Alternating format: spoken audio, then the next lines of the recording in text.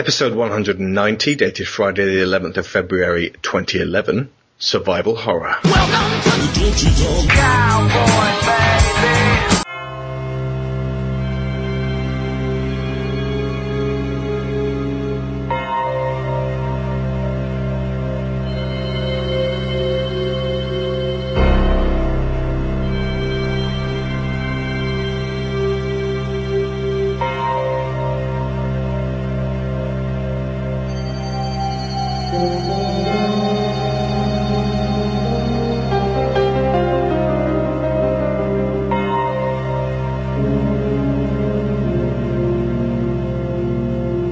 In last week's conversation with Josh Garrity about crowning the new kings of the genre, what you didn't hear was a 10-minute segue into survival horror and how it developed over the years.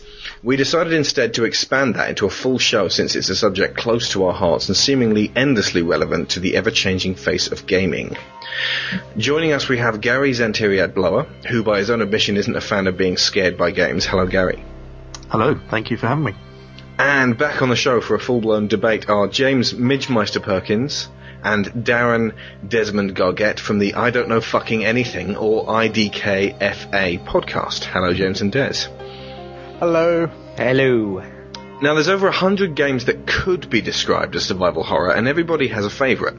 If we don't mention yours, it's not because we don't think it's important or that we're gaming Philistines. It's that we never had the pleasure of coming across it at the time. Use this opportunity to mention it to everyone in the forums. So, question 1. How do we define survival horror? Right, I've got the Wikipedia definition here. Refers to a subgenre of action-adventure video game which draws heavily upon the conventions of horror fiction. The player character is vulnerable and underarmed, which puts emphasis on puzzle-solving and evasion rather than violence. Games commonly challenge the player to manage their inventory and ration scarce resources such as ammunition. Another major theme throughout the genre is that of isolation. Typically, these games contain relatively few non-playable characters and, as a result, frequently tell much of their story second-hand through the use of journals, texts, or audio log. While many action games feature lone protagonists versus swarms of enemies in a suspenseful environment, survival horror games are distinct from otherwise horror-themed action games. Rather, they de-emphasize combat in favor of challenges, such as hiding or running from enemies and solving puzzles. Still, it's not unusual for survival horror games to draw upon elements from first-person shooters, action-adventure games, or even role-playing games. Survival horror is different from typical game genres in that it is not defined strictly by specific mechanics, but subject matter, tone, pacing, and design philosophy. That was actually really well put. Quite impressed. Wikipedia. Well, that defines it, but, surely we can add to that. I mean, why don't we just bullet point? If you're thinking about a survival horror game, what is a pretty much consistent set of rules that run throughout? I mean, maybe you could violate one or two, but all of them, and it's not a survival horror. I'll say the first one I always think about is claustrophobia. Claustrophobia. I mean, not every survival horror game conforms to that, but it's always a kind of, I don't know, there's always some kind of presence there that makes you feel like you're being pinned in, whether it's pinned in by hordes of zombies or whether it's, you're in some sort of deserted house and you can't find your way out. Yeah, I'm with you on that. There's a sense of, that could then go to the fact that the main goal is usually escape from a dire situation.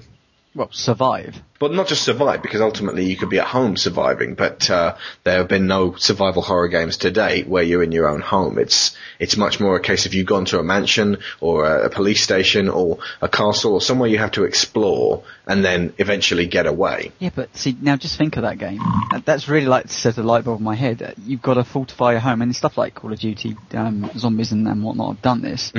But, it's your own home, and you've got to board up the windows, and they're slowly being taken down. Still a survival horror, yeah. Yeah, I mean, it's something that's not been done, grant you, but it would be interesting just kind of making everyday environmental stuff you have in your house, and you've got to survive with it, and that would bring it to my point. I think item management certainly used to play a huge part of this, whether it be lack of ammo, having to control health, herbs, as we normally know from the Resident Evil series. Mm-hmm. Like I say, I think that's somewhat changed now, but it was always, that was part of the survival technique, which is hoard stuff for when you absolutely desperately need it. It was always the survival part. And management in terms of that you were, thinking to yourself, if I don't use this herb now, I might die. And, if I use it now, what lies around that corner? Yeah. Because I can get maybe 1 or 2 more bites before, or hits or whatever, before this herb then becomes really important. Yeah. But you'd often find yourself using herbs as a means to acquiring a new item as well. I was playing the Resi remake on the GameCube, or the original, and I found like my inventory was just full instantly, because I've been hoovering everything up, because I play things like Dead Space now, and I've gotten used to just becoming a human hoover and just sucking it all in. And I couldn't complete puzzles now because I just had like 1,000 bullets on me. I was just like, well, I'm over encumbered. How did you get 1,000 bullets in Resident Evil? Slightly 62. I was just like, right, I'm full up now, what do I do? And it's like, you need a crest for this door, as you do in Resident Evil. Yeah. I was like, I can't do anything, what do I do? So I had to eat a herb, and then that put even more tension on me to get through, like, this bit. Because that was your only herb. That was my only herb, I haven't got any more. Yeah. Well, that's the thing, because like you, when you think, right, I'm going to go off and solve this puzzle, right, I'll get all 4 pieces of this sodding crest. Well, that takes up 2/3 of my inventory. What else have I got? A shotgun and shotgun ammo. Brilliant. But remember that then you always had that rocket launcher sitting there. You're going, there will be a boss which this will be absolutely vital to take down. Yet it takes up half my infantry. Yeah. Do I drop this and have more, surviving with herbs, or do I save this because ultimately I'm going to need, ammo to kill this boss? And it's kind of like the catch-22, because then you're going to need more herbs if you've only got a pistol. So, survival. This is a piece I wrote as part of a 5-essay celebration of the release of Resident Evil 5 2 years ago, but it's actually incredibly relevant right now. This one was called Inventory Full. Originally, Chris Redfield could carry 6 items, and Jill Valentine, being a resourceful woman with more pockets, had room for 8. This led to ridiculous leaps in logic regarding the relative mass and weight. So a shotgun, it would seem, took up the same space as a key. Other games like Fallout have attempted to deal with this conundrum by assigning weight to each item, keys and food usually equating to a tiny fraction of that of a weapon. Yet still neither had it right. In Fallout, the designers would have you believe that your hero could cart around 10 assault rifles, a few rocket launchers, and a host of other weapons before he would start to feel it and have trouble running.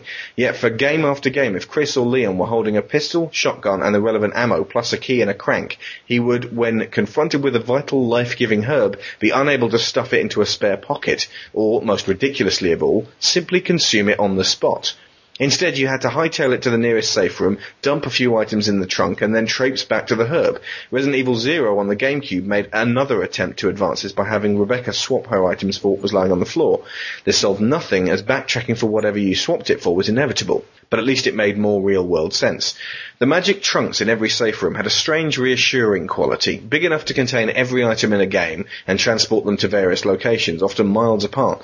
They made up the core item management home base that allowed you to feel like you were taking part in a genuine zombie movie, with limited resources and careful planning of trips around the house/police station required as a central facet of the gameplay. Bullets were wholly finite. There were about 500 handgun bullets in the game, and they had to be used sparingly, as and when you found them. Even saving had a tinge of danger to it, as with ink ribbons you had to find your saves hidden in the bookshelves, drawers, and assembled clutter of a spooky old mansion. Save too often, and you might not have many chances left to continue. Then came Resident Evil 4, and it all changed. No longer were there a set number of bullets in the game. Hoarding ammo was counterproductive, and rather than a vast labyrinth of locked rooms, puzzles, and backtracking, Leon Kennedy was faced with a relatively linear path of fast zombie action. Sharpshooting rewarded ammo, so the more you use your guns, the more regular the flow was.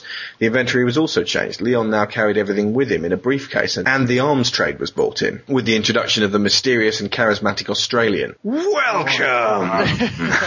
What are you buying? He would shout, What are you selling? "What are you buying?" And he would, for a high price. Thank you. and we would smile and gaze upon his wares and try to fit them into our case. Sorting, changing positions, and selling items became a new mini-game and a welcome addition to the series. This is when Resident Evil stepped up and out of the Dark Ages into the next century, and both rode in on a wave of action games and also spawned the stylizations of more to come. Gears of War, Dead Space, and Alone in the Dark all profoundly influenced by this one, and in turn all of the Gears clones that are now emerging wretchedly from the shadows like postmodern slasher films in the years after screen. Digital Cowboys Paul always expressed extreme gratitude to Capcom for these changes, and for the many others in full. In his words, it was as though the developers had asked themselves, what would Paul like to see in a Resident Evil game? The answer was more action, less backtracking, better controls, and more precise aiming and less faffing about. Now, Resident Evil 5 is here, and I am 3 sections in, and after struggling with the inventory system, I can honestly say I miss the Australian. More than that, I miss the attaché cases, I miss the magic trunks, and I even miss the safe rooms. Because while there are safe havens, the only time you get to really mess about with what you have in your 9 slots per character is on a static screen before the selected level starts, and you're once again loaded into the zombie cannon and fired down a tunnel of shacks and market streets. You assign weapons to each direction on the D-pad, mimicking gears, and ammo and healing items to the corners. It's that simple. It's that boring. And honestly, in this writer's thoroughly biased opinion, all the sparkle has gone out of the world of inventory management. Crucially, the action no longer pauses when you check your supplies, and you're likely to be attacked if you stop for even a moment to look. So it's more an issue of knowing what you have and taking fleeting jumps in and out to throw your partner some relevant ammo. It's a different type of game. You have to survive one onslaught after another, and it is indeed horrific, but I dispute on a fundamental level that this is any longer definable as survival horror. The conundrum is, of course, how do you take it back to the days of inventory management without losing the tension and all the progression in game design that's been made? Or is it even a step backwards, because now, in the frantic, never-ending chase through the African back alleys and marshlands, I'm coming across items I can't pick up, because my inventory is full.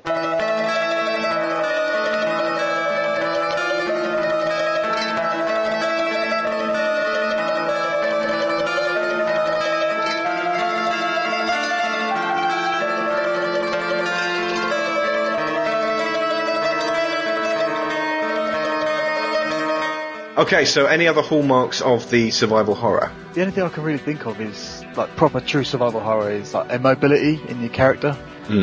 Sort of... Immobility or mobility? Yeah, immobility, as in, like, the controls on the original Resident Evil games were pretty naff, but it also added to the tension. You know what I mean? Like, and the camera angles, the way it was all shot, like you couldn't see a zombie around the corner. Yeah, and when you could hear it often, though. That shut you up. You could see the shadow banging on the window or something, and then you'd go around the corner, it would break through the window, and your controls were rubbish. You know, and you had to stand still to fire your gun, and you couldn't really turn around really quick. I mean, you could press down on the C stick.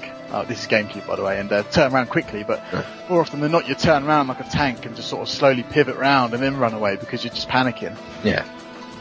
I keep going back towards the original Resident Evil games for like, survival horror, because I think that's like the pinnacle of survival horror, especially the mansion. It's just a hallmark for survival horror for me. And, if not the defining moment of when people finally were aware that this was actually a genre. Well, I think it's more simple than that. Not want to stamp over so many topics that we've got written down here, but from what I can see, I think the Resident Evil series was where controls had developed to a point where you could 3D character, you can interact a lot more fluidly on a screen and a lot more believable. So you became scared. I remember being very scared of the original Resident Evil. Certainly, like I say, the dogs that came through the window and stuff like that. That stuff sticks in my mind now. But at the same time, we've gone so far down the technology path with games that the idea of limited management of infantry just seems ridiculous to us, because we've kind of conquered how you can actually do games beyond that.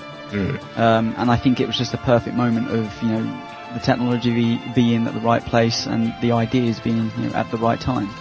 So I don't think we ever will quite have that pinnacle of what survival horror was doing back then, because I think some of it was actually technological limits that were preventing us and actually making games a bit more scary with that fact, because the tank controls, we didn't know any better. Could you imagine going back to tank controls now? Obviously Resident Evil 5 did that, but it feels alien to us. Well, I'm not so sure it did, and I never bought the argument at the time that the bad controls in Resident Evil were by design.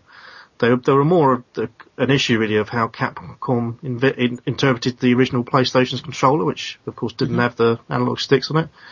And I mean, at the same time that came out, you had a Lara Croft Tomb Raider, and I remember playing Tomb Raider and being really impressed by how well it controlled, and then I played Resident Evil and just thought it was horrific.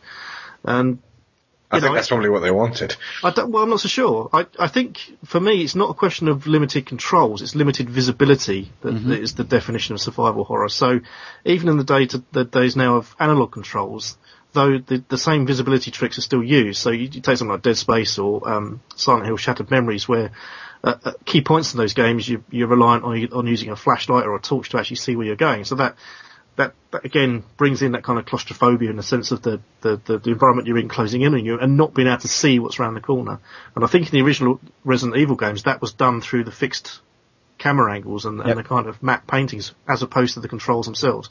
The poor controls were just accepted because that's just how those games played. I honestly don't think they were by design until later on, when things like Resident Evil 4 and 5 where when you actually aim you stand still because again when you aimed, it then gave you a very narrow field of view. So again, you didn't know what was in your periphery.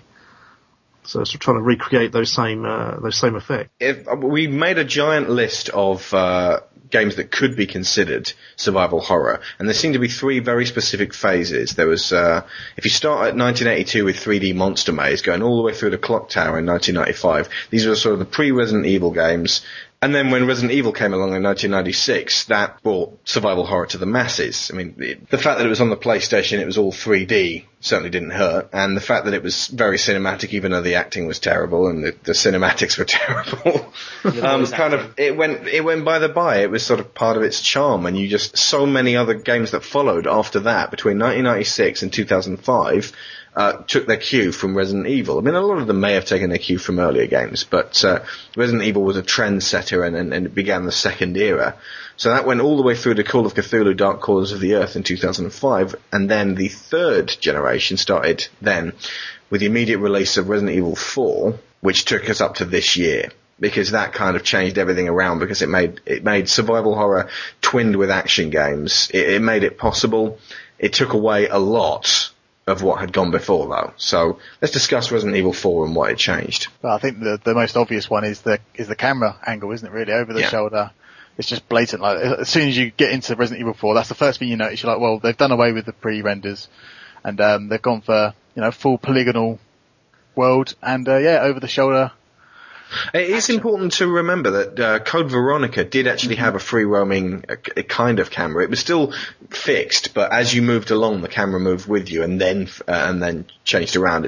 It's a bit more subtle than Resi 4. And I've got to say, Code Veronica is probably the most underrated of the Resident Evil games, and the most underplayed. It came out on the Dreamcast, and as such, not enough people got to play it. And then when it came out on the PS2, everyone was already kind of geared up for Resi 4 coming out. So it was kind of, it went by the by. And also at the time, everyone was kind of getting geared up for bigger, explosive new sort of PS2 games. So technically, it being an old Dreamcast game kind of held it back. But I'm amazed you, Midge, haven't played it. Seeing as how much you bum Wesker. This is the first game where Wesker turned up and was superpowered. Yeah. And it's got a huge, expansive story, and it goes on for way longer than you'd imagine. And it goes deep into the whole the Ashford family stuff. It's for Resident Evil fiction fans, it's a mecca. And then it's just like kind of the last swan song to Umbrella, because as of Resident Evil 4, it started from scratch, and it said, right, okay, Ganadas now, no more zombies. It also, for me, contains the pitfalls of survival horror. Yeah, I mean, tell us about your situation with that. Yeah, well, I mean, part of survival horror, and it certainly was back when Code Veronica was doing the rounds, and the Resident Evil series, and even Silent Hill to a degree, was, as I've previously said, the management system, and with that comes the management of ammo. Now, I managed to get myself in a ridiculous situation in Code Veronica. I absolutely loved the game. I was, a massive Dreamcast fan, like most of our listeners, no doubt. And it was on a plane, wasn't it, Al? Yeah, you get off the first island and you get onto a bomber, but then a tyrant gets on with you. Yes. Oh, shit. People who know that game and know the tyrant know it's ridiculously scary. They freak you out. They hunt you throughout that game. Well, actually, no, that's isn't it? They hunt you. But in this Code Veronica, they hunt you as well. And I got myself in a situation where I clearly wanted to get to this plane. And I must have used up most of my inventory of ammo getting to this point. Or maybe not found enough of the hidden ammo or something like that. But not enough herbs. And did you have one save? Yeah, but you got to remember it's the VMU unit. I Christ knows what happened. I ended up with one save on this plane against a tyrant with pretty much a 1 bullet in the gun, and For yourself. and I got stuck. That's where Code Veronica ended for me, and it was a good It's like 20 hours 20 hours? It was a good chunk into that game. It's a big game, so yeah, maybe. And yeah, survival horror. There we go, sucks. guys. I got stuck. You failed to survive. Didn't survive. Game over. That's some of the pitfalls nowadays, of course, multiple saves and whatnot, and checkpoints and backtrack. But that's where it loaded me. I was on the plane, and there was no way of getting off that plane, and that's where my experience ended with that game. I would almost play through to that bit on PS2, and then you lend me a PS2 memory card. Or, in fact, I could lend you my PS2 with a memory card at that point and allow you to... the Dreamcast! I'd have to buy a Dreamcast. I'd have to buy this on PS2, play it through to that bit, save it at that bit, and then go, right, that's Tony's save now. You may continue with the rest of this game. I want to give you that opportunity. So Resident Evil 4. Yeah, so Resident Evil 4 changed the whole thing around. Could I just say something about checkpoints and saves? Yeah, okay, go. Yeah, I was going to say, you, Tony, talking about the checkpoints and save system. That, I think, is also a really defining part of the survival horror genre. With the introduction of hardcore mode in Dead Space 2, for example, only having the ability to save 3 times through the entire game, that really puts a lot of pressure on the player. Because you got to think, right, I might know what's coming around this corner, but do I want to save now, or will I want to save it in, a bit further on in the game? Because if I save it now and then get to that bit and die, I'm going to do all this again. Yeah, so that's another thing that you've got to take into consideration when planning your next move.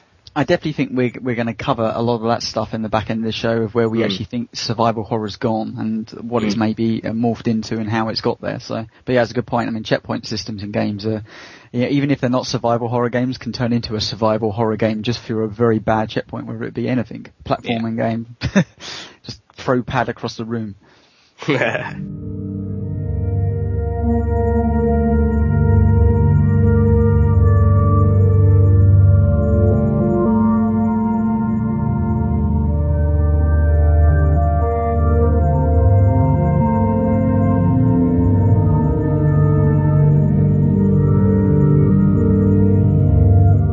One of the turning points in both Resident Evil 4 and 5 are when the enemies, while always more intelligent than the zombies of previous games, suddenly remove themselves from the horror genre entirely and become gun-wielding soldiers. This is a violation of the basic principles of survival horror. It's a forgivable and at times very exciting move, but the games have drifted far from their predecessors. In Resident Evil games 1 through Veronica, the onus was on managing a slow-moving, slow-witted enemy that was deadly in groups at close range. It was all about the ever-closing distance between you and them and your reactions and decisions on how to spend your very finite ammunition. Accordingly, to balance the game, rather than being a sprightly jumping Dante type, and ironically Devil May Cry was originally going to be a new Resident Evil game, Chris, Jill, Leon and Claire controlled like tanks, running forward with purpose but no agility and turning slowly as you ran, so that you always felt like the snapping jaws of the T-virus carriers were right behind you. It was the tortoise and the hare.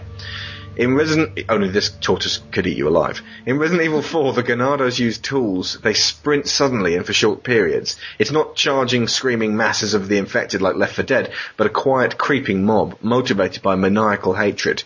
They're people under control, not mindless automatons, and they occasionally throw objects at you, but again in a way you could just about manage. Careful preventative shots detonating dynamite in their savage hands. It was all about finding choke points and making them come to you. Ammo was still scarce and your inventory still had to be managed carefully, but unlike the first games, where there was a fixed amount of bullets to pick up in the game, it was more fluid, case of risk and reward in order to spawn ammo from defeated foes. To accommodate, Leon and Claire are now faster on their feet, but they still can't fire while moving, which maintains the turret aspects of controls, but they are able to deal with the initial waves and some gigantic and deadly bosses in this manner. However, once you hit the final quarter of both Resident Evils 4 and 5 and they start shooting at you from vantage points, gun emplacements with crossbows and grenade launchers, you find you're in the middle of something more akin to Gears of War. When they bring out the guy with the fucking minigun, all correlation with the events of Raccoon City evaporate. This is just action, and survival horror has taken a distant back seat. However, the control controls don't match the pace. You don't feel like a trained soldier in these situations, taking out snipers with cover and precision, sprinting and rolling away from enemy fire. You can technically do all these things, but with nowhere near the speed and smoothness that the action games require. In all actuality, when the bullets start flying from anybody aside from you, survival horror ceases to maintain its grasp on the key tenets of tension, item management, and fear of the mob. It most often becomes a badly mismanaged action game with insufficient handling to better its contemporaries. I found this the other day when Midge, you and I were playing the DLC on the gold edition of Resi 5.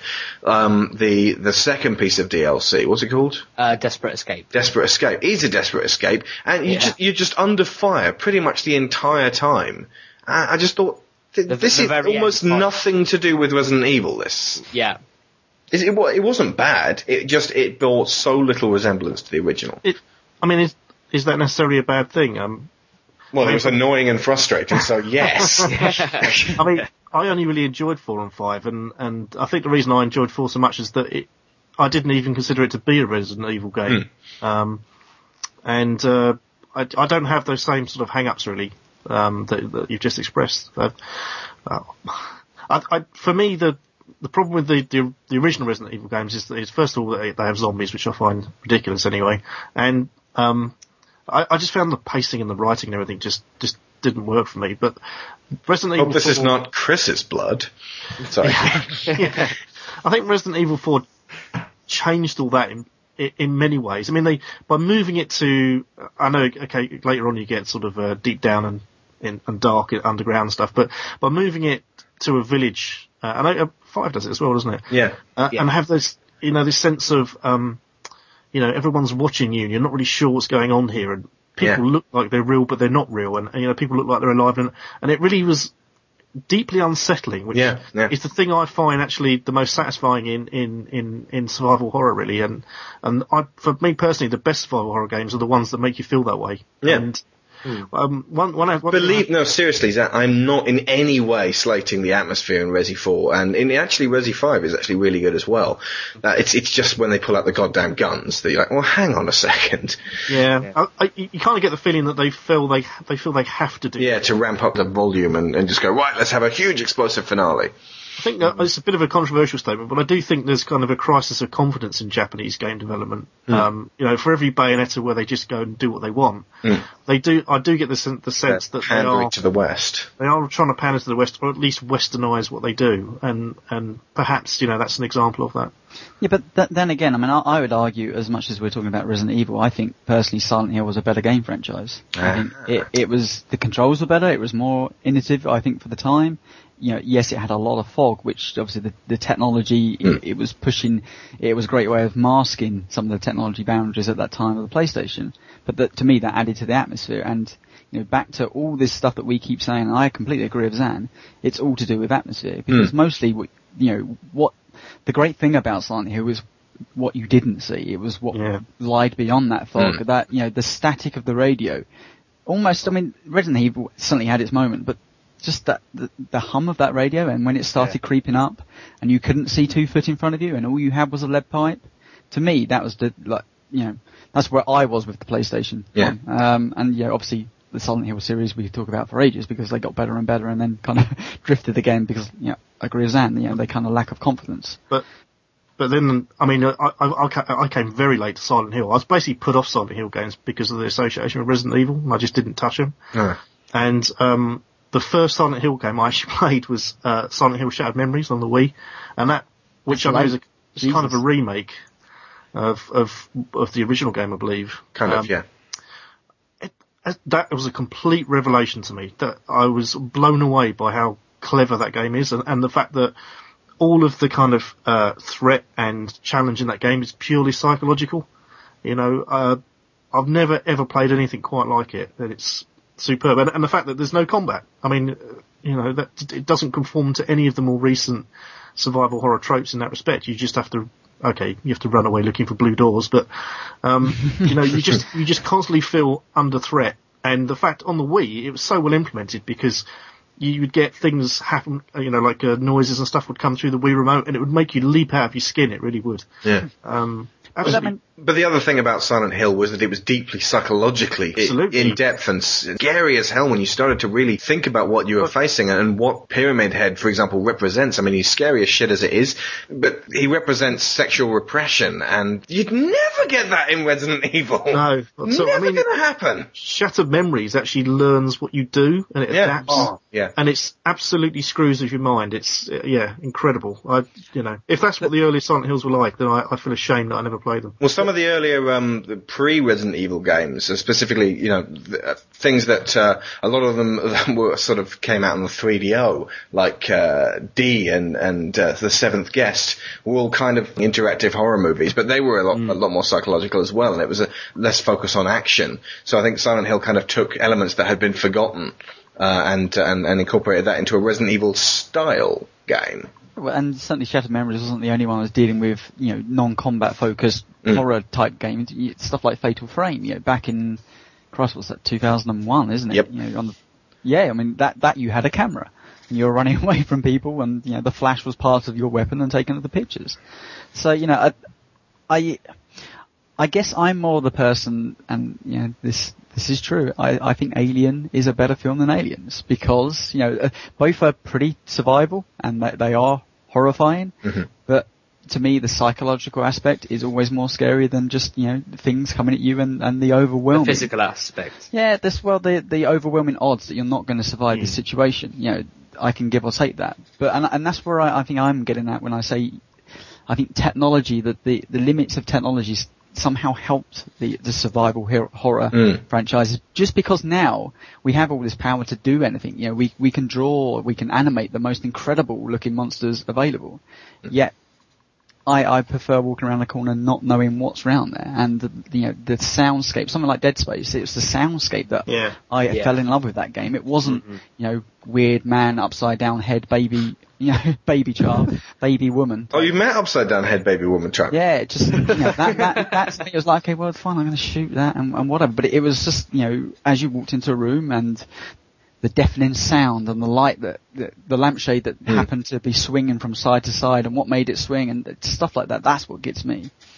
So. And the thing is that for Silent Hill, the whole idea that after you played the first game, you realise that most trips to Silent Hill, you're actually going into your own mind and you're dealing with the shit that your character won't otherwise deal with. And some of it gets so dark and twisted, and it's a detective story where you work out how this person got to be where they are. And Silent Hill 2, it's fantastic for that. Of all the Silent Hill games I played, I think I really liked Homecoming as well, but Silent Hill 2 I think is a fan favourite. Well, just quickly going back to Dead Space, you mentioned in the sound design and stuff.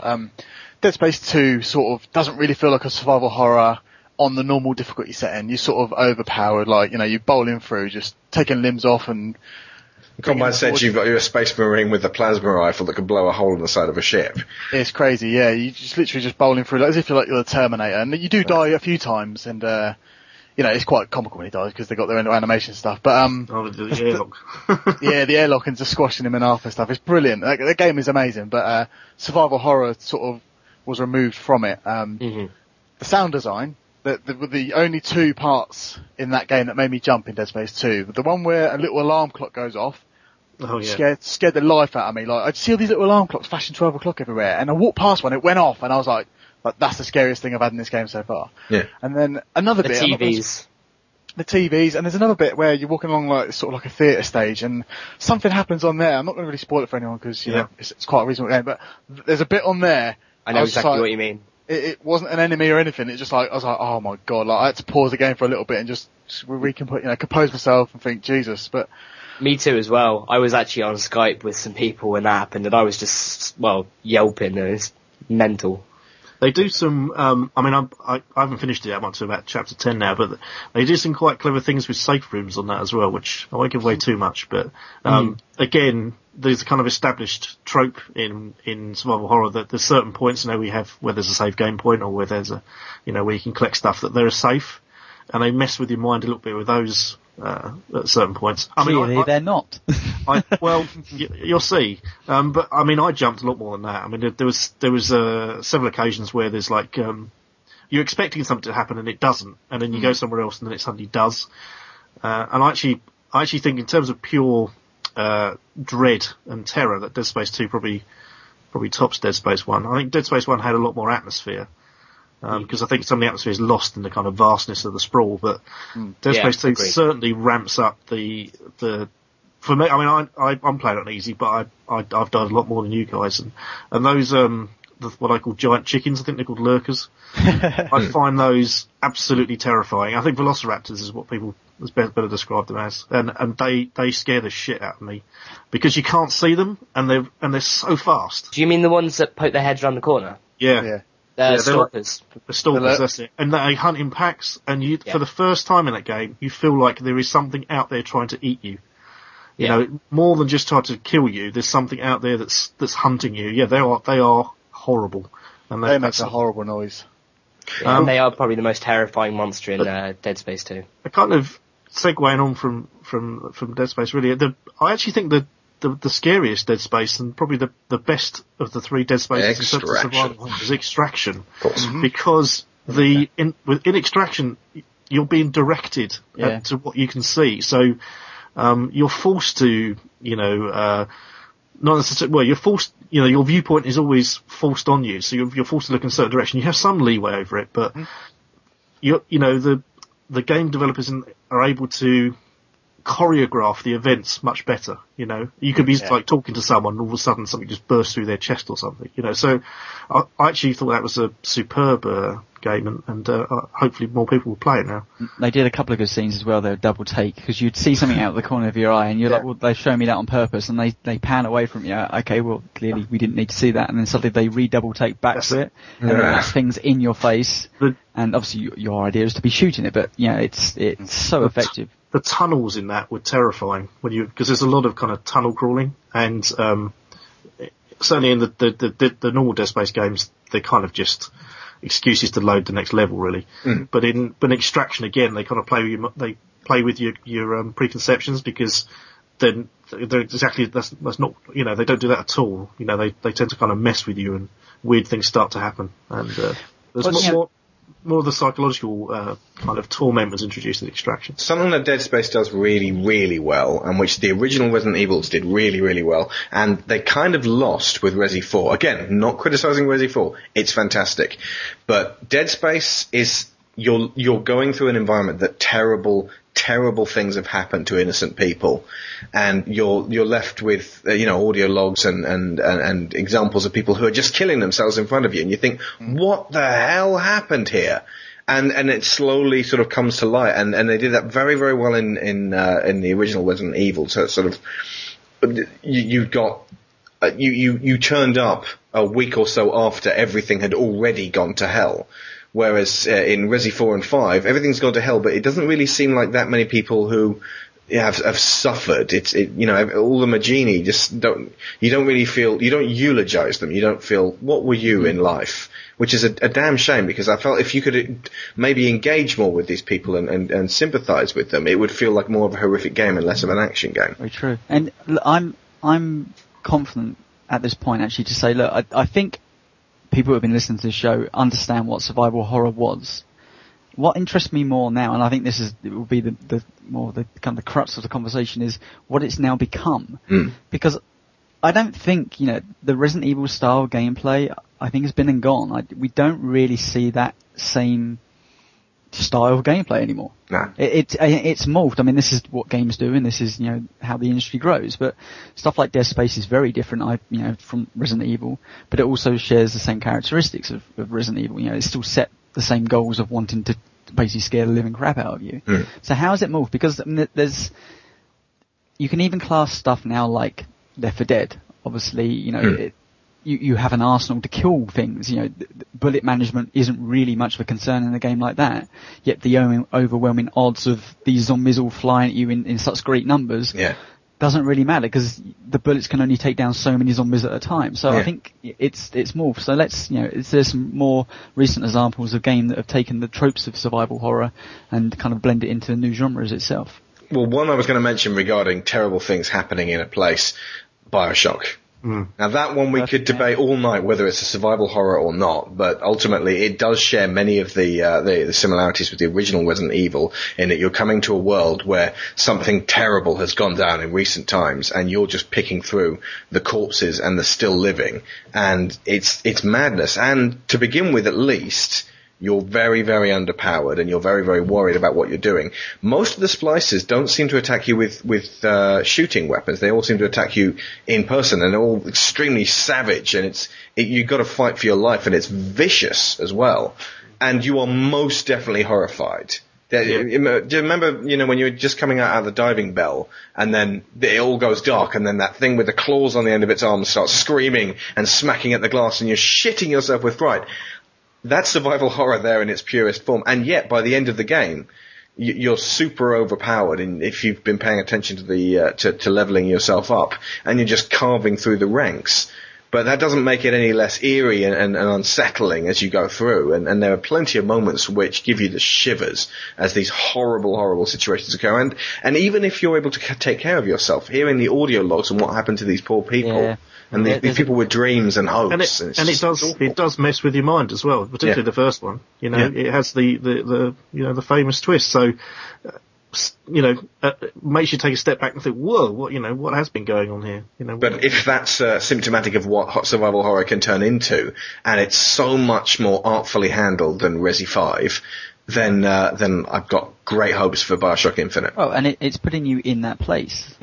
Yes, sure, there's not fixed perspective cameras and that way they can direct maybe the scenes a lot easier, but it's still as impactful. And I think actually your point about Resident Evil 5, the conversation we had last week about Resident Evil 5 and thinking long and hard why that lacked that certain something. I think you're right that there was nothing to make me care about the people that I was actually killing, even though that may have been what people were really bugged about the game, and that why they labelled it racist. You just charge in there and you carve up the natives, and then you charge out of there and fire a rocket launcher at the biggest one. It was the fact they all looked like Shaq O'Neal that was the biggest problem. It was just if there'd been some attempt to make any of them seem human. Yeah. But, I don't know, it was really kind of mishandled there, I thought. I think the other thing that I think Bioshock almost sets like a new benchmark is that the characters in that game have all descended into madness for various different reasons, and that in itself is disturbing and depressing and foreboding. The kind of corruption in that utopian world has driven people to the. I mean, you only have to mention Sander Cohen from the first game for some of the most poignant scenes and set pieces in the original game. But another thing that Bioshock does really well is it doesn't try too hard to scare the shit out of you, because there's so much that's so wonderful to look at, and you're just staring around this world going, how can this be? And it's so visually stunning that while say a game like Condemned would want to take you down to the lowest depths of hell and make you feel like the most depressing vision of beating up hobos with an iron bar and smacking people's heads in, this takes you. It's depressing as hell, but it's also so wonderful. It's this incredible, intoxicating cocktail of a world.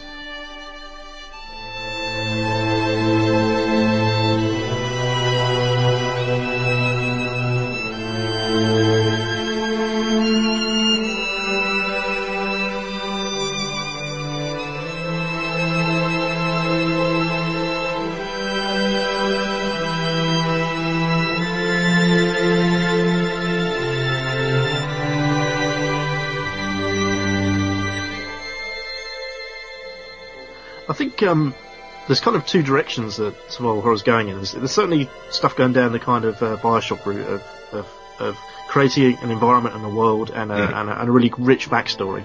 And then there's the other route, which I think Left 4 Dead goes down, and also things like Dead Rising, which is just to hit you with hordes and hordes and hordes and thousands and thousands and thousands and thousands of enemies, so that you feel completely overwhelmed and lost, and just at any point I'm just going to give in unless I can find another shotgun or a chainsaw or something. Yeah. And that in itself is just as terrifying and interesting, but it's almost like the technology has allowed us to get to that point because I think there was a famous tech demo, wasn't there, before Dead Rising came out, that showed that they could render 3,000 zombies on screen or something. So, and that's, the technology's now allowed us to create these sorts of games, and I think they're going in fairly interesting directions, although Dead Rising seems to have come to a bit of a... I'd say it's still actually, it's about atmosphere and the way they manage that tone, because if you look at something like Dead Rising, the zombies, but it's not really horrifying, it's more comical, because the acts that you were doing in that world is set to be something like that. You can't run around dressed like a pimp, hitting them with a hockey stick and be terrified. What about taking the horror genre down the psychological route, like Shattered Memories does, and Isaac Clarke's sort of state in Dead Space 2? It reminds me of Eternal Darkness, that Sanity's remake, is it, on the GameCube? I want to see more stuff like that it plays with your emotions and expectations. I just remember playing the game with the Wavebird, and I don't know how it knew that I was doing this with the Wavebird, but it said, "Oh, your Wavebird's dead, mate." And I was just like, on the screen, it's like, "Your Wavebird is faulty, please like reconnect it." So while I was fiddling around with the dials on the Wavebird, the actual controller and the thing that connects to your GameCube, the game has just carried on and started like killing me. I was just like, "Oh, thanks for that." Or the other instance of the TV pretended to turn off. And it was a bit of a fake out after the third time. You're like, all right, and cheers, Silicon Knights. I'm a bit bored now, but I need to. And you walk into a room and the room's upside down, and you think, well, I'm screwed because the controls are back to front and upside down. I can't run away, and I just want to see more psychological mentalness from games. Yes, that's what's most effective. I really loved Eternal Darkness as well. If you played it with a, I played it on Wavebird as well, but if you played it with one that you plugged in, I think it made you take it out of the socket and put it in a different one. And of course, when you did that, it didn't work. Was that riffing on Metal Gear Solid there? Yeah, basically, yeah. I mean, it's from Psycho Mantis. Yeah. But it kind of... Wouldn't it be great to see Kojima do a survival horror?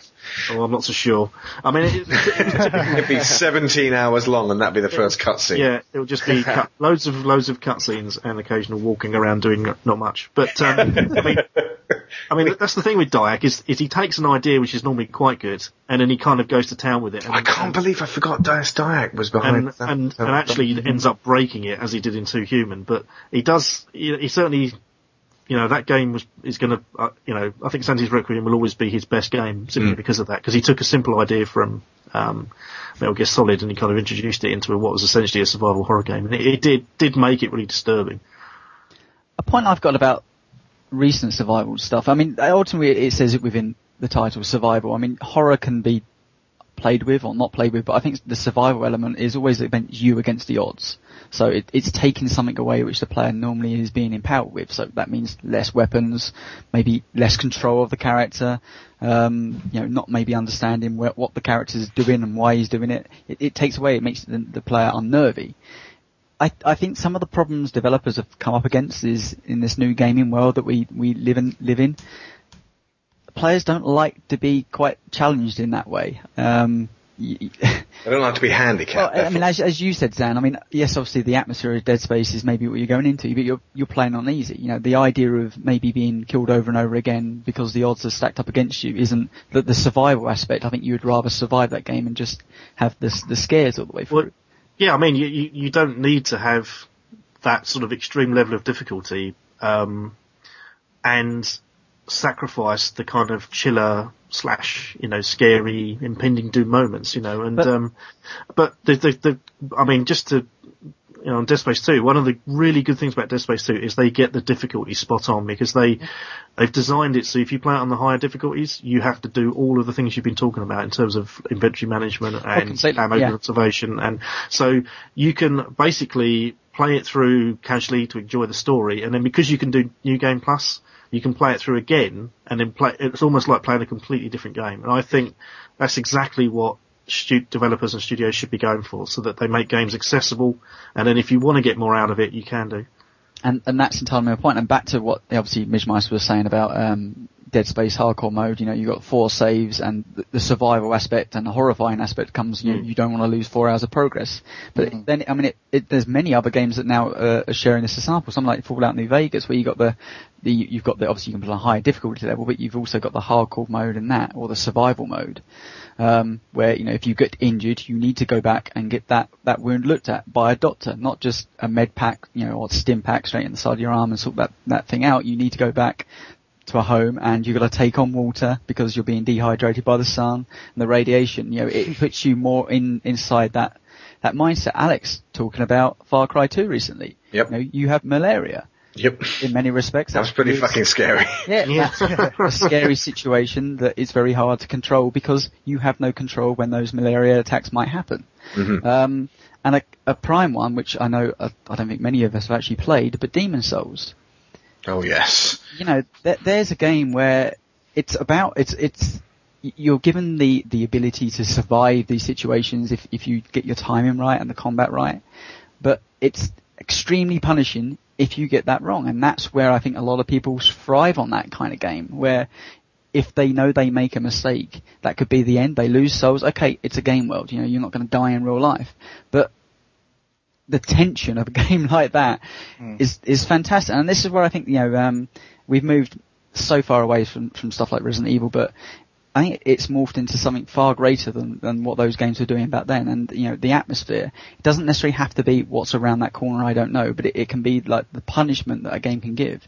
At the same time, obviously easy, accessibility in all these games is a very important factor because we want people to get into these franchises and enjoy them and maybe understand where survival horror has gone if you choose to pick hard mode. So yeah, I just think it's interesting to see how they've taken that idea and then kind of run with it in the future, and something I definitely want to see more games do, which is play with difficulty levels. It's like what we said with Splinter Cell. You know, if you want it to be a survival, rock hard kind of game, give us that option. But, you know, at the same time, it's got to be accessible.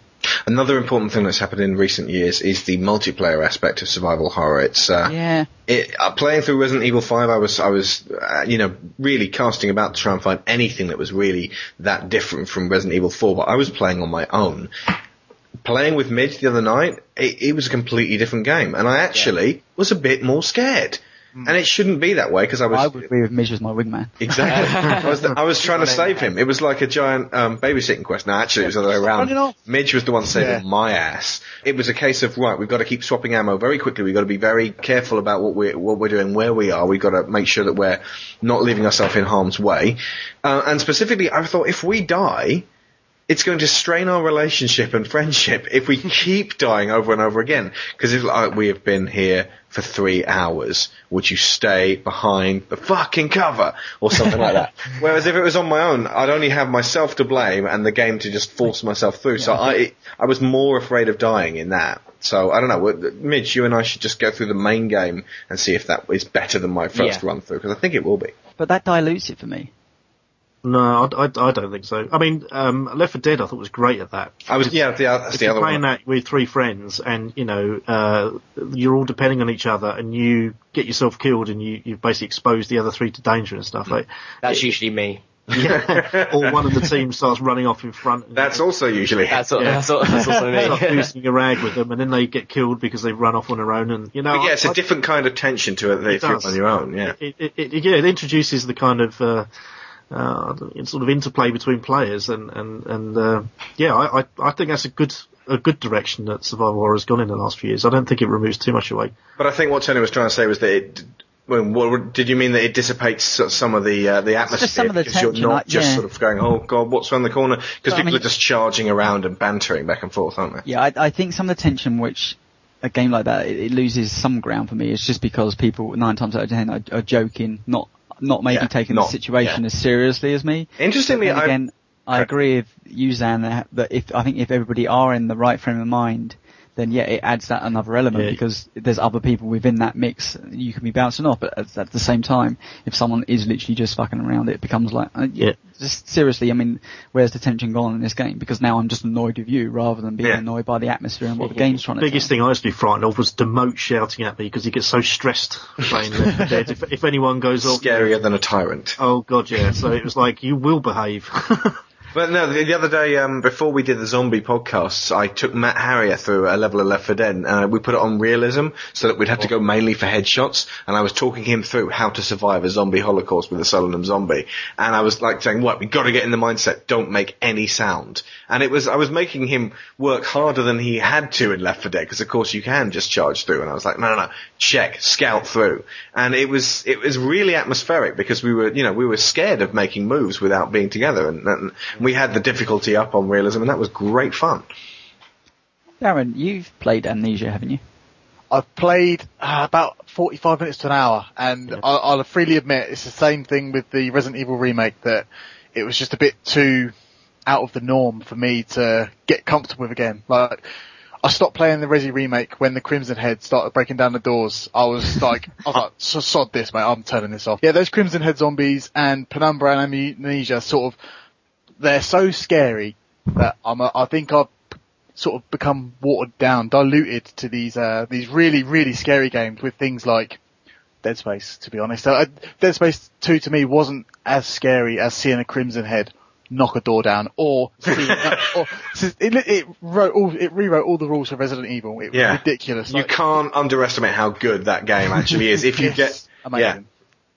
But when you hear the rattling of the door, you're like, what's going on? Like, that doesn't normally happen in Resident Evil. And then all of a sudden it just goes boshing down. The music goes right up in like volume, and you're like, well, what's that? And you just see this weird zombie claws up, running towards you. You're like, I've got to run, because you're making me want to play it again. Yeah, we were going to do it on ID Cafe. But now you can't. Never going to finish it. Mate, what about when the hunters get to you? For God's sake. See, I think the Crimsons are scarier than anything, because they're brand new for Resident Evil. They were before what they called in Resi 4 the Gadani or whatever, and the Magini. Yeah, the Crimson Heads were, even now, they're still the scariest thing, even scarier than... Specifically, it's every time you kill a zombie in Resident Evil, if you don't burn the body and dispose of the corpse in the correct way, it will become a Crimson Head later, and which means that when you kill one, you've got to take responsibility for it. And that shit me up. Because I'm like, I'd rather just leave you alive at this point. Because they're rubbish on their own, just a normal zombie, you can run around them, no worries, if you're good at the controls, but what was Resident Evil 3? It was at the Tyrant, wasn't it, that followed you all over? Nemesis. So I love the Nemesis. Yeah, that there was what scared me, because it was that impending. He was always chasing me.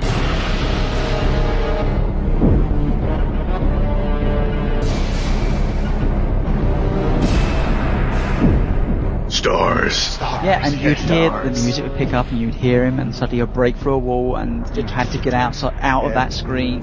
Stuff like that is brilliant. It's just very the similar. Impending nature, and music plays such a massive part in that. Oh, hang on, were you going to say from Resident Evil 4 the what are they called, the Reformer? Oh yeah, that dude, he just obviously reformed, so I'm not gonna just play it, because it's all but that's terrifying. It's when you're wandering around and you see this alien tail just above your head, and you're like, what's that? And then it stabs you through the shoulder, and you're like, oh my god! And then you become paranoid because it's there and the music's going.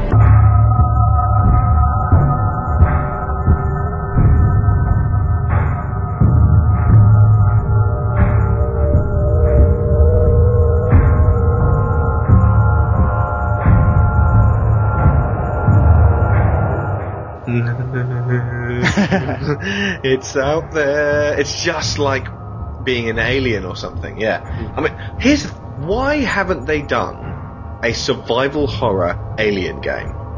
I mean, I know they did Alien vs Predator. It's not survival horror, but imagine boarding up, a small base on LV-421 and just trying to keep the aliens out, and all you've got are the bits that the settlers had with them there. And go to World of Spectrum, download Aliens for the Spectrum. Is it in HD? It can be. Does it look like BioShock? It can do. Sprint a bit, but no, seriously, if you play that game, you basically control the squad, and you can only ever see one member of your squad at any one time, and you navigate the base on LV-426. And if any of the other squad encounters an alien, they turn yellow, and you have to quickly change to them. And if you don't get to them quick enough, they'll be dead. And you've got face huggers, and it is terrifying. And when I was, when I played that game when I was, I'm trying to work out, I'll be about 13, something like that. And it was terrifying for its time. And it had the motion tracker and the pip, pip, pip, and you could see all the kind of health of your team. And all of a sudden you start losing your team members because they're all being attacked at once.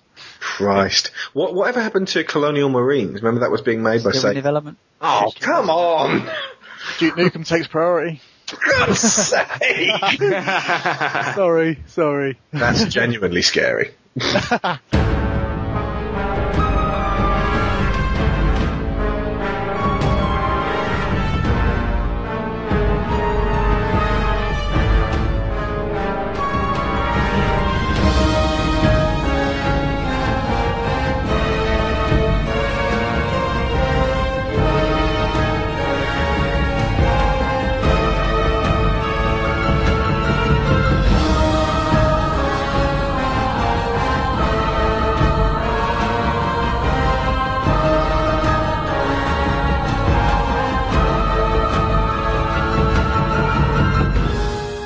So where do you think survival horror can go in the future? I think Alex made a good point when he talked about Bioshock Infinite, because I think looking at where they're taking that, it's going down a very different direction to certainly what Bioshock did and what survival horror has done in the past. And I think, based on what I've read and based on what I've seen, that could be almost like an entirely new branch of survival horror. Mm-hmm. In what way? I mean, obviously I've been following it, so I know, but it's fairly vague for the rest of the audience. Yeah, they've basically are attempting to make something that plays on the relationship you have with the character in the game. If you're not familiar with it, basically from what they've revealed, obviously the game's nowhere near finished, is the main protagonist has this relationship with a woman, Yep. and there is a very tight bond between the two, and what happens to you, the things that happen to you will happen to her.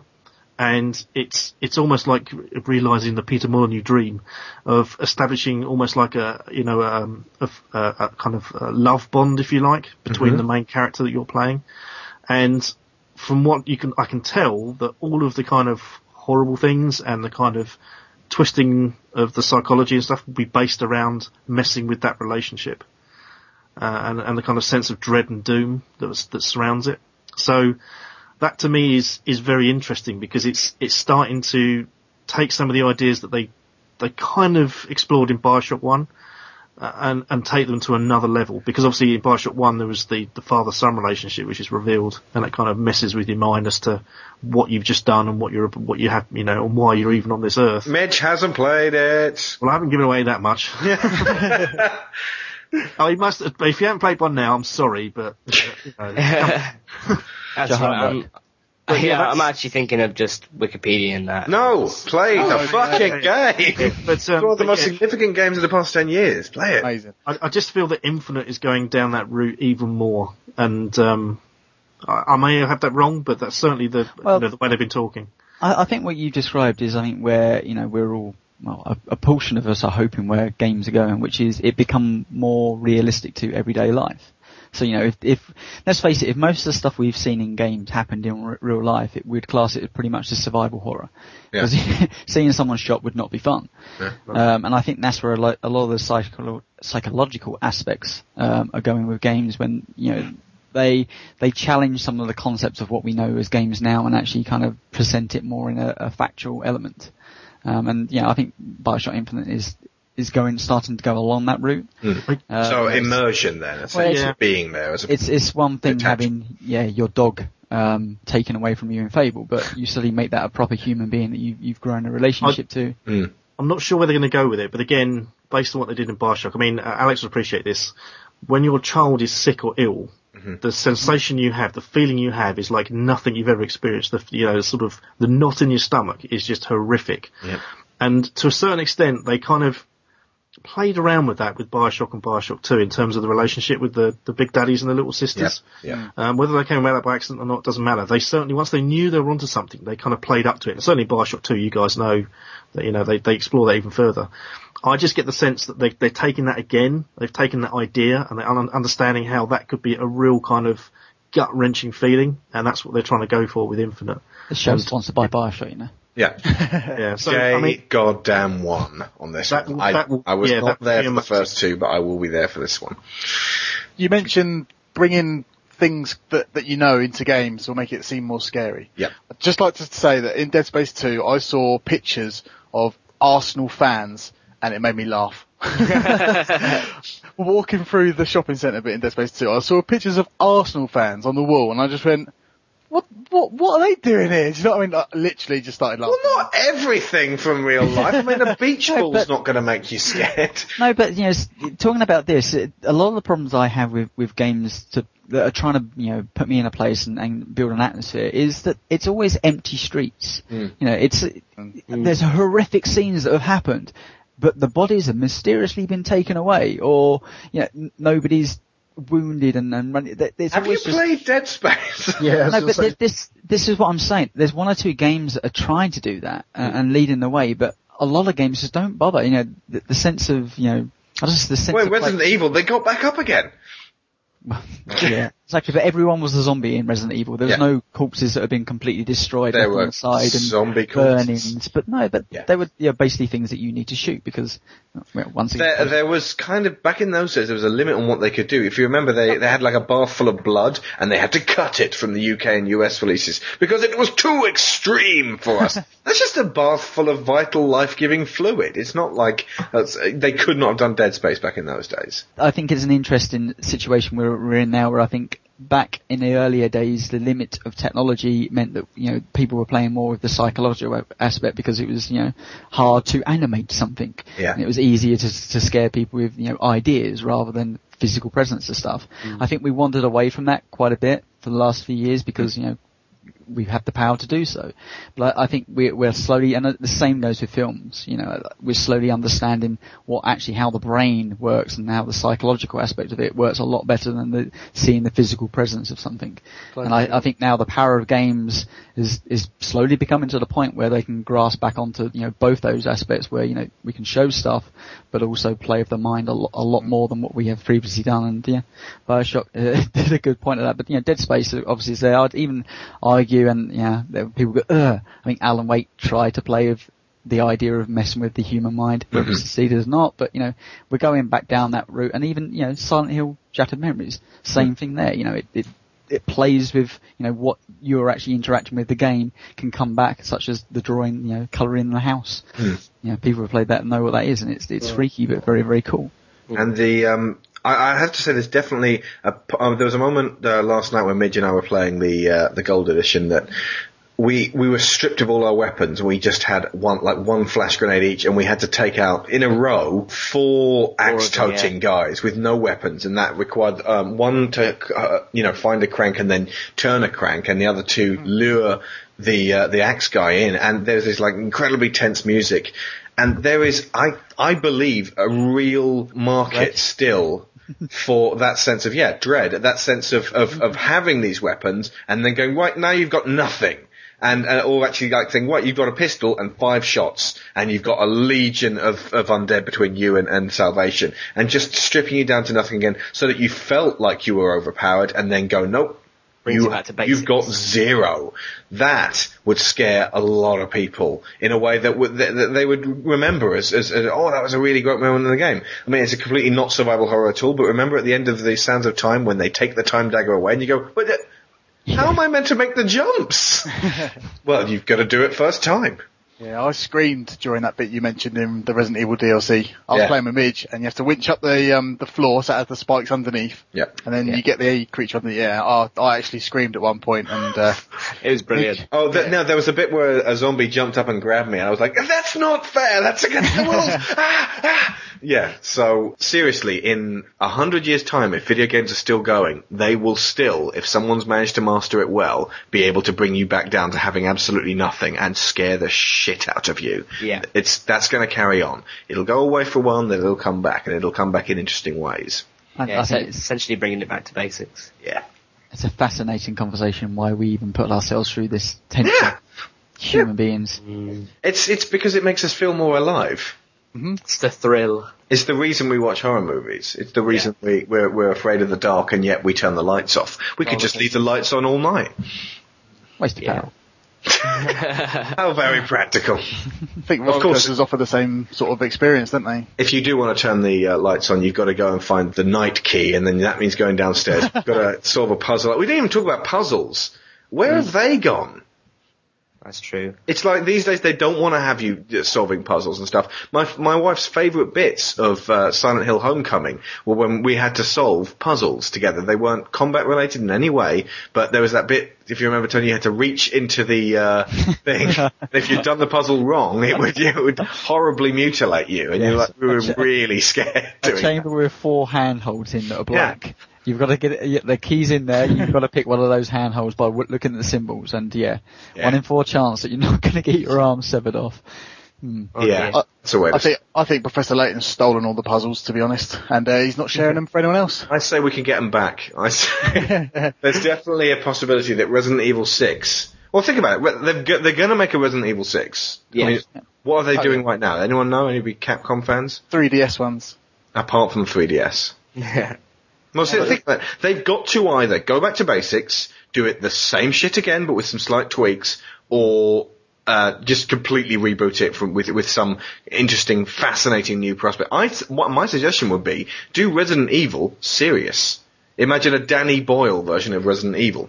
What I would say But that's not is, Capcom, is it? They just do big No, loud. I think you've played it as well. You mentioned the 3DS one, but it's gone yeah, I down. played the Mercenaries one. Yeah, that's what I played as well. It's gone down Yeah. the mercenaries. I mean, you can even run and gun.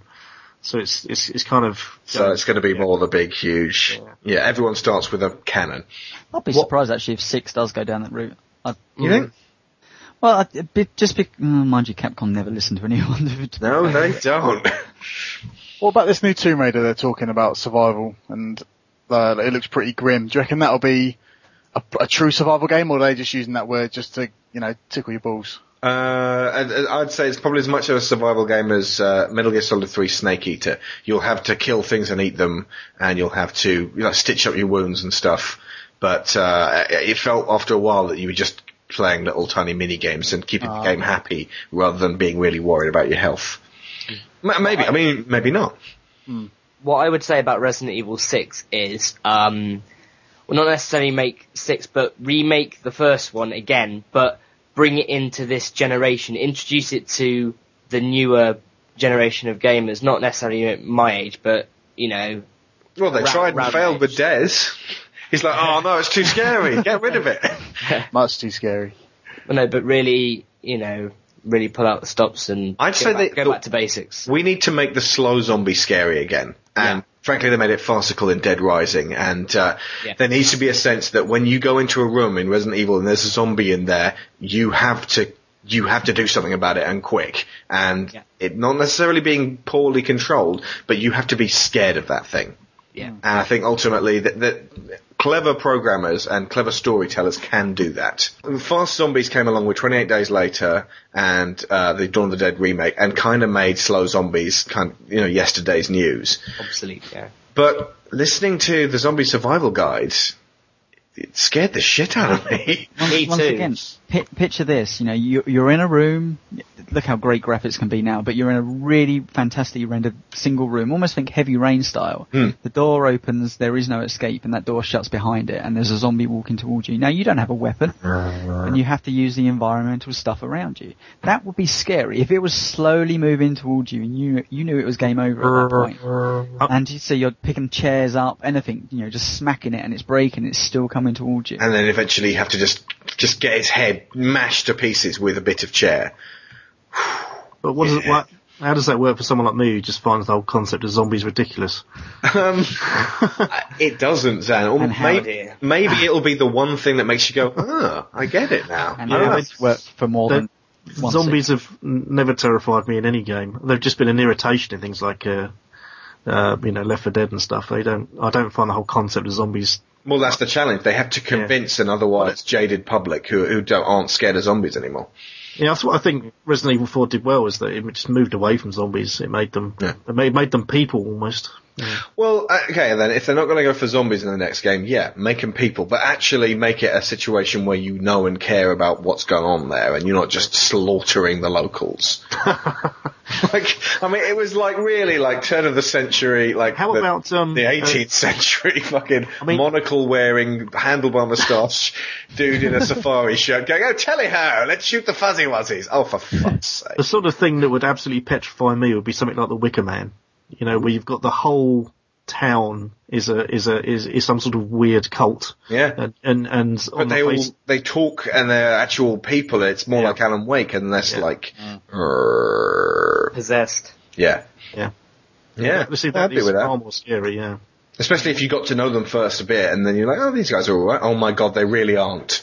I'd have preferred that, and having to kill them individually, the people that you've all met, and you only have to kill 15 people in the whole game, each individually, but rather than just it's a shadowy lumberjack, and now his shadowy lumberjack friend, and 6 other shadowy lumberjacks all lumbering out of you in the dark. Kill them all in the same way. I think it would be much more interesting if really the amount of actual action and violence was, reduced to just a few moments in the game. Well, and I was thinking as well, it's as weird as a film to bring up, but something like From Dusk Till Dawn, where it's a complete game of two halves where you get to know the characters, these people. Obviously, it's somewhat daft within that context of that film, but a bit more serious in the first half of the game. But you wonder whether the public would buy something into that. For it Rockstar could do it.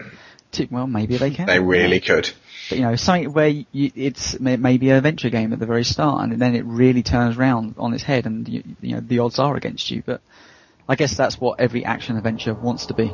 Drake, you get to know the characters and then you're put into danger of people shooting you, but it never feels quite the same. It just feels like you're on this adventure rather in any peril. Twinkle, twinkle, little star, how I wonder what you are. Up above the world so high, like a diamond in the sky. When the blazing sun is gone, when the nothing shines upon, then you show your little light. Twinkle, twinkle all the night. Then the traveler in the dark thanks you for your little spark. He could not see which way to go if you did not twinkle so.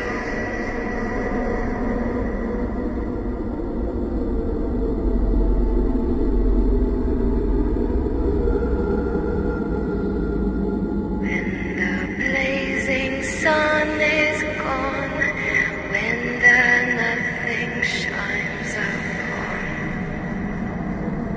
though I know not what you are, twinkle, twinkle, little star.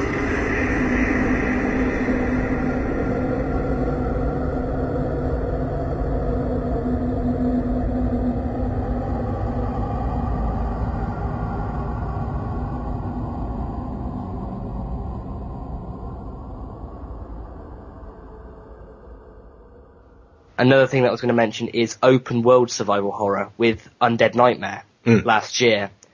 I thought that was really freaky and quite terrifying, really, when I was just riding through the wilderness and there could be like little packs of zombies here and there. Yeah, you couldn't get off your horse because they'd start charging at you and you're like, destroy shit! Yeah, and you were really strapped for ammo, so you really had to make the headshots count. Yeah. And how, I thought Undead Nightmare was an absolute fantastic example of a survival horror on an open world scale. Yeah, they could definitely do that. There's a game coming out called Class 3, which we found about fairly recently, which seems to be kind of based on the Zombie Survival Guide, where it's Brilliant, that would be fantastic. It's coming. We don't know much. We know it's coming to Xbox Live. It'll be massively multiplayer, not exactly an RPG, but about surviving in a world covered in zombies rather than just killing zombies. Fantastic. Now that sounds like survival horror. Yeah. Is that from that new Undead Studios that has? It is.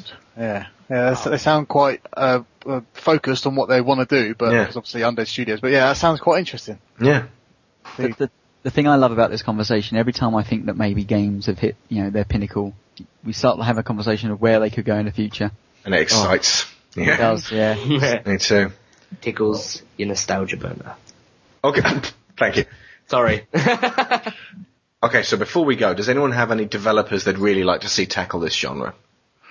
Yeah, I want to mention Doom because playing Doom as a kid, it scared the life out of me, and even playing it on the Xbox Live Arcade, I sound like a granddad, played on Xbox Live Arcade on Ultraviolet, I can't speak. It was nearly impossible to complete. You had like 2 bullets, 5 flaming skulls, loaded demons around you, and you had to run through them like it was some sort of puzzle game. Now, I want to see id Software do Doom 4, but take away all the monster closets and, the scripting and that. I want to see Doom 4, a proper horror, survival horror game. I want to see them, like my experience with Doom 2 in last June on Xbox Live Arcade. I was playing it on extra hard, which is probably, a factor to how survival horror comes into the Doom experience. But I had like a berserk pack, which basically allows you to punch things in one hit and knock them out. And I had 2 bullets, and I basically had to get from one side of the room to a teleportal, which would then take me into another room just full of bonkers, demons, everything. Just, I want to see Doom 4 come back and, for me, take its crown back on survival horror and scare the life out of me. Enjoy it. Don't say that. Don't say that. I've got one. I think I'd like to see Starbreeze do one. Yeah. I like Starbreeze. I think no developer does light and dark better than Starbreeze. I mean, Riddick and the Darkness were superb in playing with, essentially, it's like the gaming equivalent of film noir, basically, but playing with light and shadows and darkness, and that to me is the essence of a really good survival horror game, and I think they could really nail a first-person one. Yeah. No, I'm with that. I think they're doing Bourne right now, unless they've had that taken off their hands. I thought they were doing Syndicate. Syndicate, yeah. Oh, Yeah. balls. I heard Bourne, so maybe no one has Bourne right now. I kind of want to see what Platinum Games would do with it, because although it's the opposite of what I just said, because they would, batshit crazy. yeah, they'd go mental and turn it up to a 12. But I'd kind of like to see what they do with it and go, right, survival horror, you must survive, you have one bullet, go! And just how they could make that incredibly exhilarating and terrifying at the same time. Do you reckon Alone in the Dark will ever come back and be good? Nope. No. But the idea of looking in your jacket, it was just it was a nice idea, but in actual, in theory, well, not in theory, in actuality, it was crap. I'd like to see a remake of Maniac Mansion. And I know that's obviously a comedy fun game, but, make it like, The Goonies or Stand By Me, but with kids. But, make it more like Monster House. Make kids, kind of uneasy to play. Because remember, survival horror should be for all the family. Should it? Yes.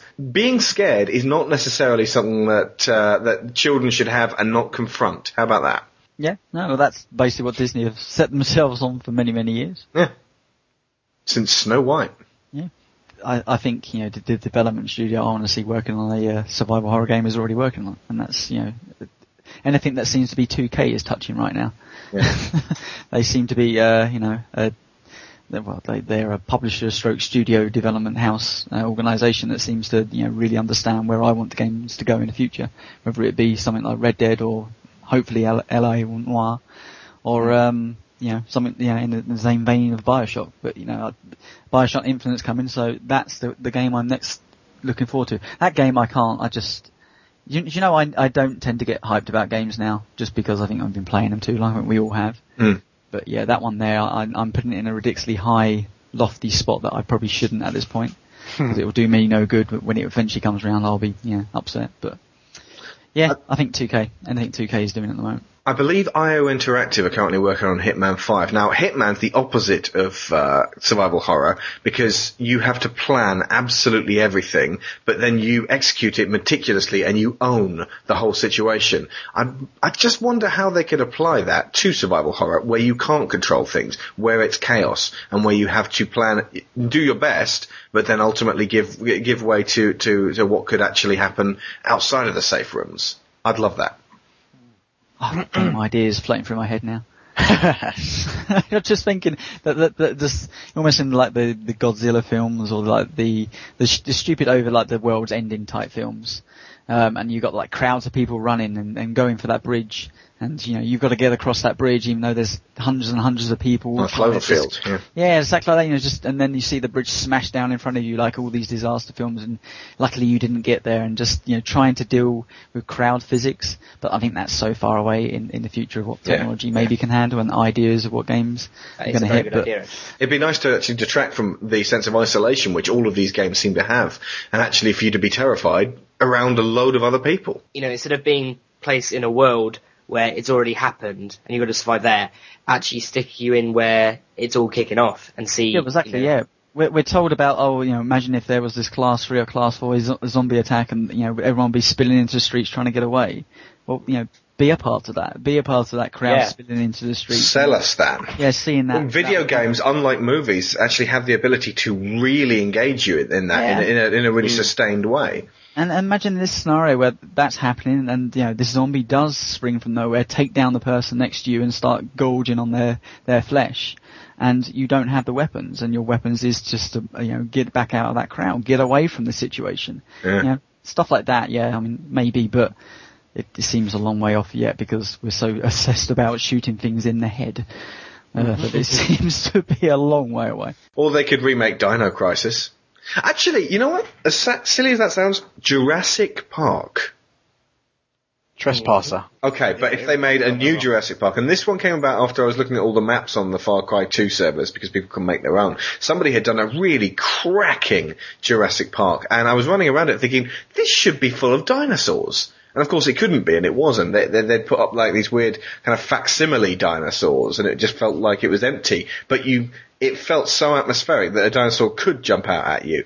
And I just think that the film is so ripe for a video game, because ultimately you could just have your character be one of the guys who's one of the tech guys working at the park when it goes down in the first film, not the second or the third or some other stupid moment.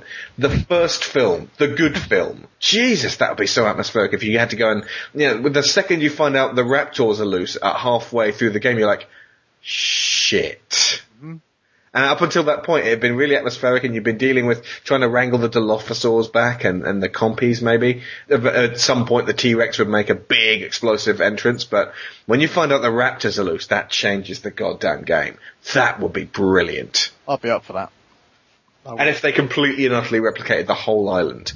Oh, yeah. That would be incredible. Using the Crysis engine, that would be brilliant. It's only going to cost 200 million to make. It would cost 200 billion, but Spielberg would be behind it, and you'd get Jeff Goldblum in voice duties, but no one else, because no one else would want to do it. Jeff Goldblum. Indeed. But yeah. Okay. Tony, you had a few things to say before we go. Yeah, I just want to let people know that I was actually on another podcast recently. It's a podcast called Achievement Hounds, and I was on episode 29, and if you can guess by the title, it's all about achievements. So if you want to hear I'm me intrigued. Yeah, well, I knew you would be. Me too. If you want to hear me wax lyrical about the achievements and my love of them, and also I try not to come off too fanboy, knowing that there would be a percentage of this audience that will come over there. But yeah, we do talk a lot about Xbox. And that's episode 29, and you can obviously find that on iTunes, but also you can find it on thisxboxlive.com, or thisxboxlife.com. Yes, episode 29. Check it out, it's a good show. Really, really good guys on there. So the other thing I wanted to mention is a good friend of ours, a person that's helped the show tremendously over the years and with all the forum stuff is Stephen, Count Stex of the forum. It was his birthday the day after recording this, so big shout out to Stephen. Happy birthday, and I believe he's birthday. only 22. You are kidding. Yeah, 22. Who knew? He's so Almost mature. as old as me. Yeah, he sounds a lot older, but no, he's just, it's still a baby. And Zan, can you tell us a little bit about the replay show and how people can actually interact and vote on it?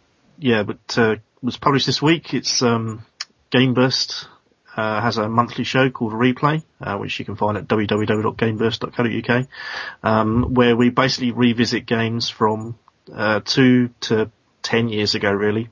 All games have to be at least 2 years old. And we ask the listeners to vote each month, and then we have a kind of retrospective review, really, which is often quite refreshing, looking at a game several years after it came out. And this month was, I know, a favourite of yours, Tony. It was Mirror's Edge. Yeah. Love that game. I love that game. Amazing. So we had sort of mixed reaction actually from listeners, but certainly everyone in the podcast was a big fan. So that show was published yesterday, I believe. So on Thursday, the 8th of February. So you can catch that on iTunes.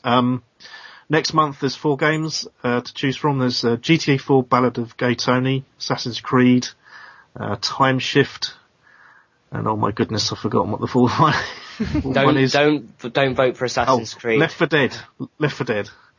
Yeah, so, and at the moment I think Assassin's Creed is winning the vote. Oh dear. Well, you've just played it, Midge, so... I know. Yeah. Never again, please, never again. So, But I think what we can do, we'll stick a link up on the forum so people can actually find it, and either, I don't think we can do votes our end, but maybe if we link straight to your page. The voting is on Twitter and Facebook, so if you just find Game Burst on both of those, then you can vote, yeah. But I'm going to vote for Time Shift. Good man, that's my choice. Purely because I've played the other games to death and I probably don't need to know any... Hang on, you played Gay Tony? No, but I don't really want to play Gay Tony. So, but I do actually want to hear about Time Shift because it's. I remember, but it kind of just came and went. Nobody really talked about it, and it's apparently a fairly decent game underneath all that with some unique ideas. So I think, if it ends up being Time Shift, it may be one I pick up myself and play along, where I don't think the others I would. Gentlemen, would you like to plug your shows? Zan first. Okay, you can find me in a variety of places. So I have a monthly show with the Ninja Fat Pigeons at www.ninjafatpigeons.co.uk. I also have a guest slot on Big Red Potion, which you can find at bigredpotion.com, and I have a monthly show called Game Burst Replay, which you can find at gameburst.co.uk. You are the Mr. UGM man. I am these days, yeah.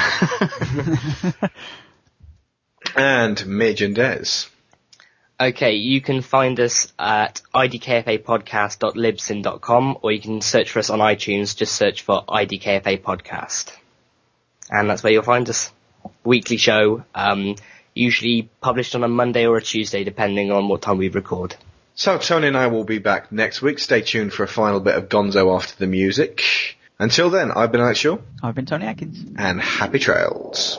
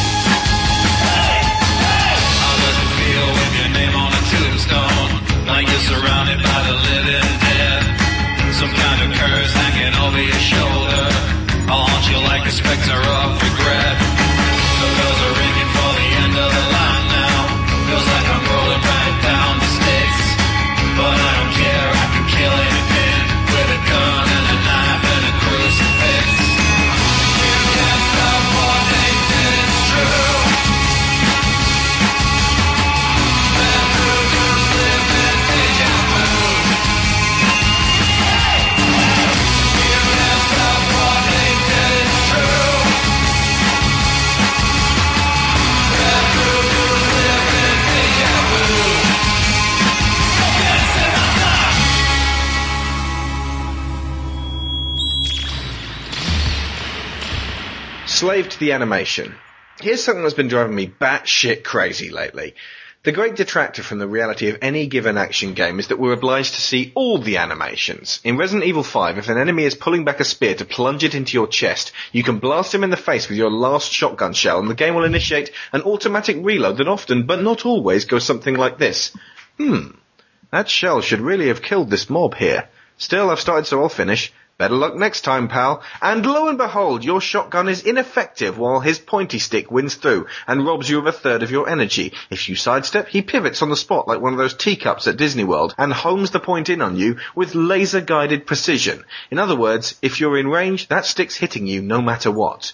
The level of response to a good 40% of your shots in Resident Evil 5 is non-existent. You can plug an axe-wielding behemoth in the kneecaps, head, wherever. The game is not registering bullets hitting bone. It's keeping count of the mob's internal damage bar.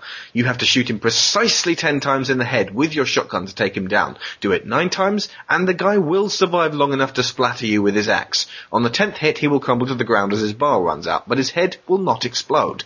You didn't shoot him really, you just rolled the dice enough times to lower his HP to 0. Other mobs are slightly different. In the classic Resident Evil 4 manner, you can kneecap them and keen headshots are rewarded. But in later levels, they're tougher, and eventually every enemy will have his internal stamina bar and nothing but the predetermined shot count will take them down. Passing this off as an action game is a fallacy. It's an action RPG with the reactions of World of Warcraft's expressionless enemies programmed in. Worst of all is Chris's unending ability to not get out of the way when he needs to be quick on his feet. Not only can't you run and shoot or run and reload, but you can't cancel a reload on the fly. 2001's Halo saw Master Chief able to melee in the middle of a reload if caught unawares or suddenly ambushed. And yes, he could reload while running.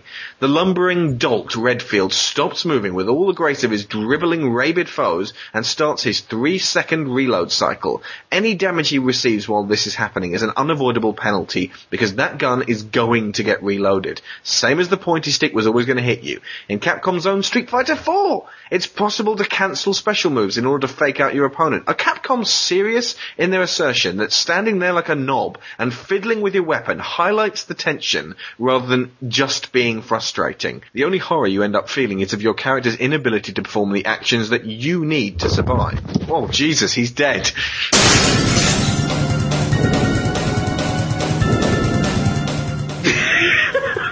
What happened? What happened there? Hey, what happened? What happened there? I don't know. Whose Tony? phone was that? Tony? Tony? He's been taken out. Oh, Jesus. The Crimson Head got him. Oh, man. Oh, dear.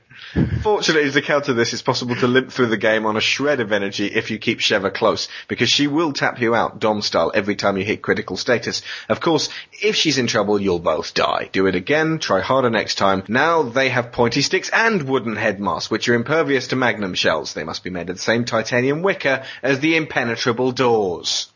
Sorry guys, I was killed by Cavalier King Charles then.